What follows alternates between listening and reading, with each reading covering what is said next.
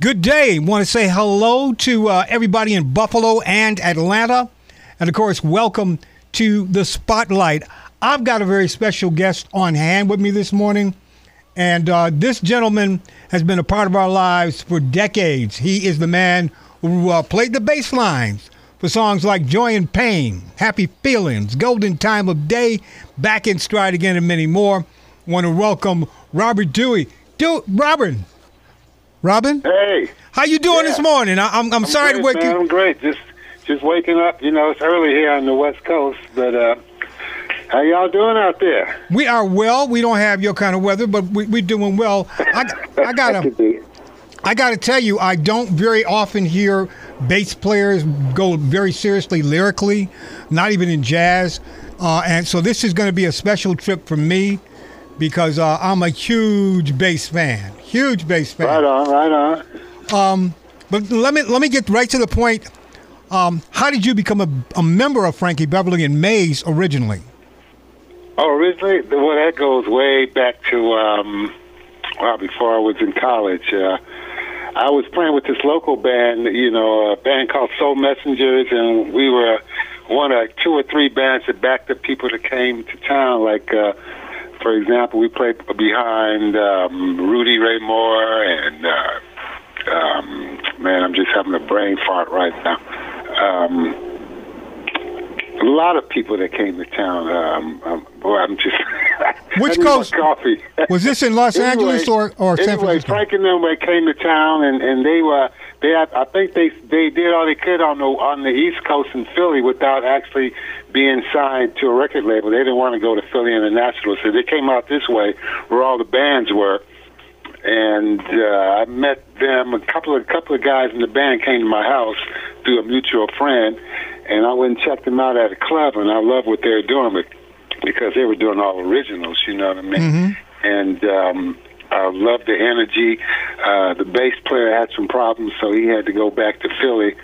So I stepped right in. I mean, at that time, they're all living in a one-room apartment over there in Berkeley, and the bus had broke down, and a couple of the guys in the crew were on the bus. So, it was paying dues time. So I joined the band, and that band was called Raw Soul. Okay.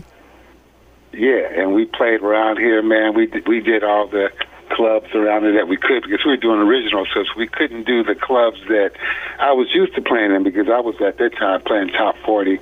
So it was fun doing a different set, and we finally landed this one gig in San Francisco at this club called The Scene. And to make a long story short, that's where one of the patrons was Jan Gay's sister, who was Cass. Jan was married to Marvin. Oh, okay. Yeah, Cass got Jan to talk to Marvin. Marvin came down to check us out, fell in love with us, and he just kind of helped us catapult our career, helped us finish recording the first album, and took us out on tour with him. But Marvin said, y'all got to change that name. Raw Soul ain't it. So we kicked some names around, and I think Rome, the conga player, came up with Maze. So that's how that story went.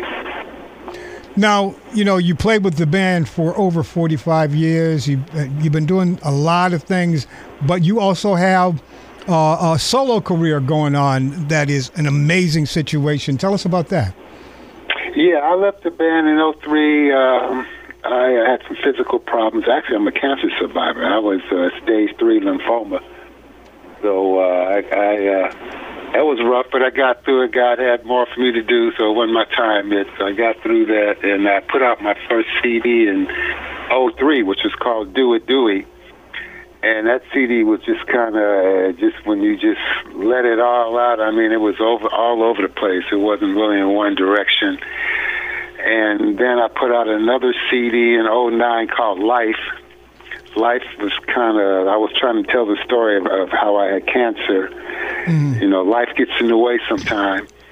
And now I'm releasing my third CD, which is called The Journey. Now that's going to be coming out in 2023, correct? Yeah, The Journey is actually out now. Yeah, it's out. And we put out a first single, which was Cruisin'. Cruisin' actually came off my first CD because I didn't think it had enough, didn't get enough play. So then we came back with the second single, which is I Want You, which is kind of dedicated to Marvin Gaye. I did a cover on his song, I Want You. Now, that's interesting because a lot of people are doing covers. And there are services, I suppose, that try and do covers, but they don't have what I call the soul in them. They are bland, as a matter of fact. I've heard Isley Brothers covers. I've heard Earth, Wind & Fire covers. They are bland compared to the original. But your version of I Want You is a little different, and I think maybe it's because you're leading it on a bass. Yeah.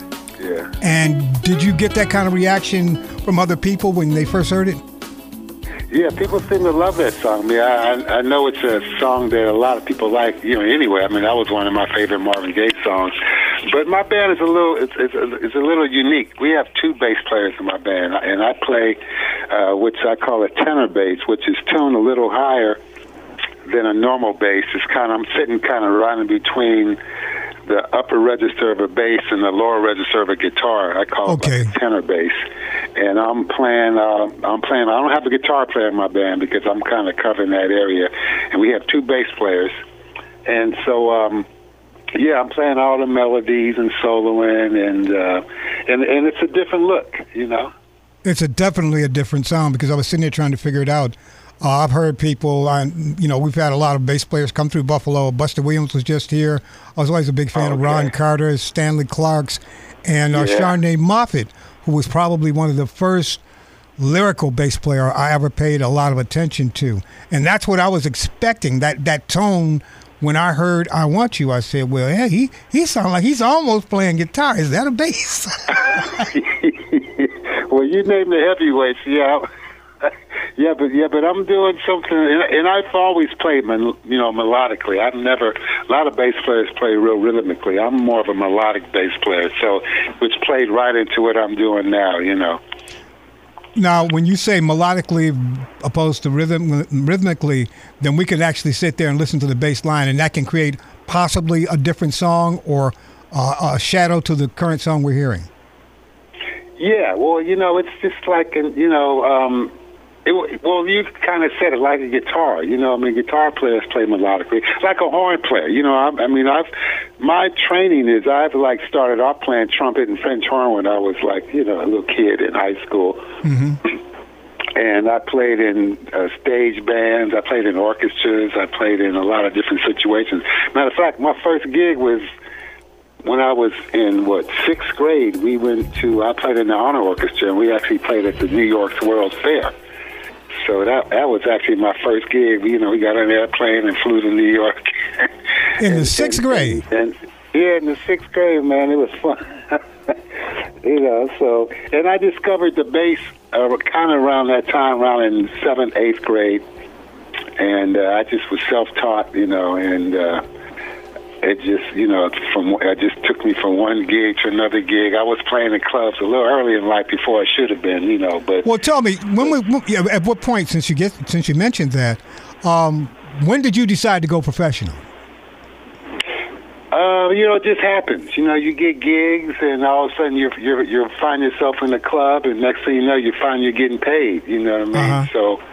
I remember that name now. This is the name people remember. We played behind Etta James. She was one of the people we played behind a lot. That's how my brain works.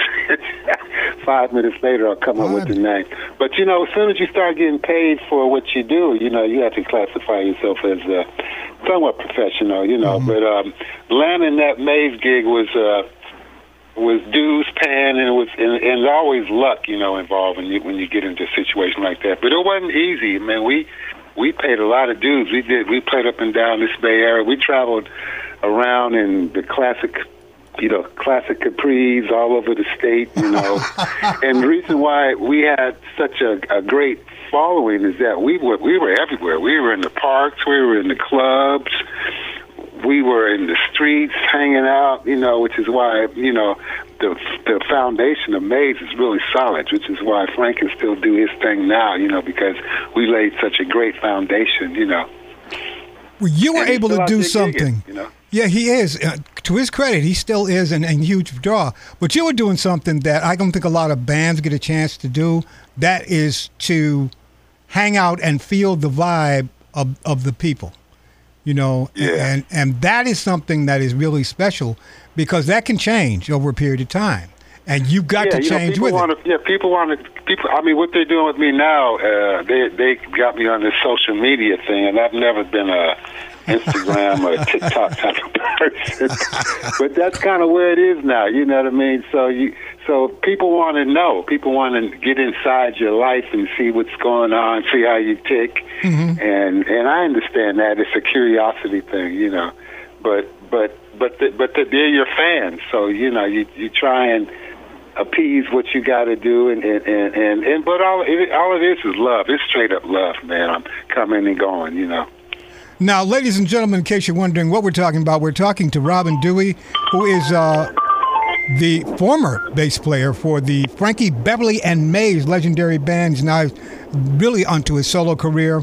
Brand new CD out right now. You can get it on all platforms. The Journey. Yeah. And a new smooth jazz single. It's entitled I Want You, which we're going to be playing in just a few minutes. A question for you that I have, and I ask a lot of people this is not serious. What was your favorite snack on the road? Well, it's my favorite snack. Yeah. Well, you know, it all depends where I was, you know what I mean? Different parts of the country offer different things, you know. Okay. And back in those days, I was trying to be healthy as I could. I was working out, lifting weights, playing. Matter of fact, I have 2 rebuilt hips and a bad shoulder because I just played so much ball and sports and stuff. I remember Philip Yu used to call me, what did he call me? Game Boy. You know, they used to have a game out, like I think Nintendo and things. So I was that guy. But, wow, that's a hard one, man. I guess I like nuts. You know, I'm a nut guy. Okay. And now this is as a musician and an adult. Now, when you were a kid, what was your favorite snack? Oh, when I was a kid, I guess a candy guy. I used to like the anything caramelly and chewy, you know. Ah, yeah, that's a lot of categories. Where do you see this CD going? Where would you like to see this CD go? And where do you see yourself in maybe the next 12 months? What I'm trying to do is trying to get back in that mix, man. I've been kind of out of it for a minute. I really like to get back to not the big stage like the stadiums, but, you know, back in maybe the theaters and something like that because the sound is much better. But just kind of, you know, and I hate this word. I hate this word smooth jazz because it just kind of what you said earlier about being bland and stuff. And I know there's a certain format to that people expect smooth jazz artists to be. A lot of cover songs, turn the drums down, make everything all kind of condensed, but that's not kind of what I want to do. I just want to let the frequencies ring and rain, but I want to get on that circuit. You know what I mean? I would like to get on that circuit that Dave Koz and Boney James. I hear you. You know, Wayman Tisdale was on there before he passed. Exactly. He was on that jazz circuit. So. But my music is kind of in between smooth jazz and R&B. You know what I mean? I got a lot of that R&B in my music. You know? Well, you're going to get a lot of people to listen because of both. You know, the way you present it. I got a song. The song "Life Gets in the Way" is really a real nice, but it's more R&B. And I got a song called "Real Deal" that's on my first album. And so, you know, and those are vocal songs. You know, where I might be playing a bass solo or something, but they're. So I'm just trying to stretch it out a little bit and not really just stay in one lane, you know.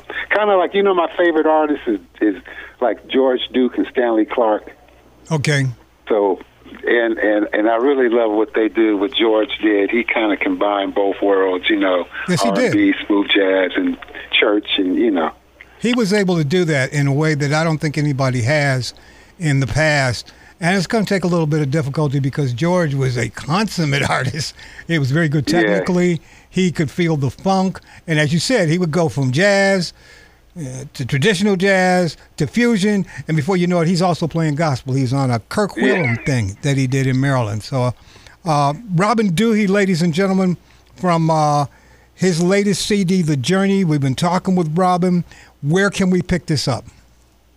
It's all on all these formats. You know, we haven't actually printed up any actual CDs yet. That's the next thing to come. But it's out digitally, so you can get it wherever you get your music, iTunes, Spotify.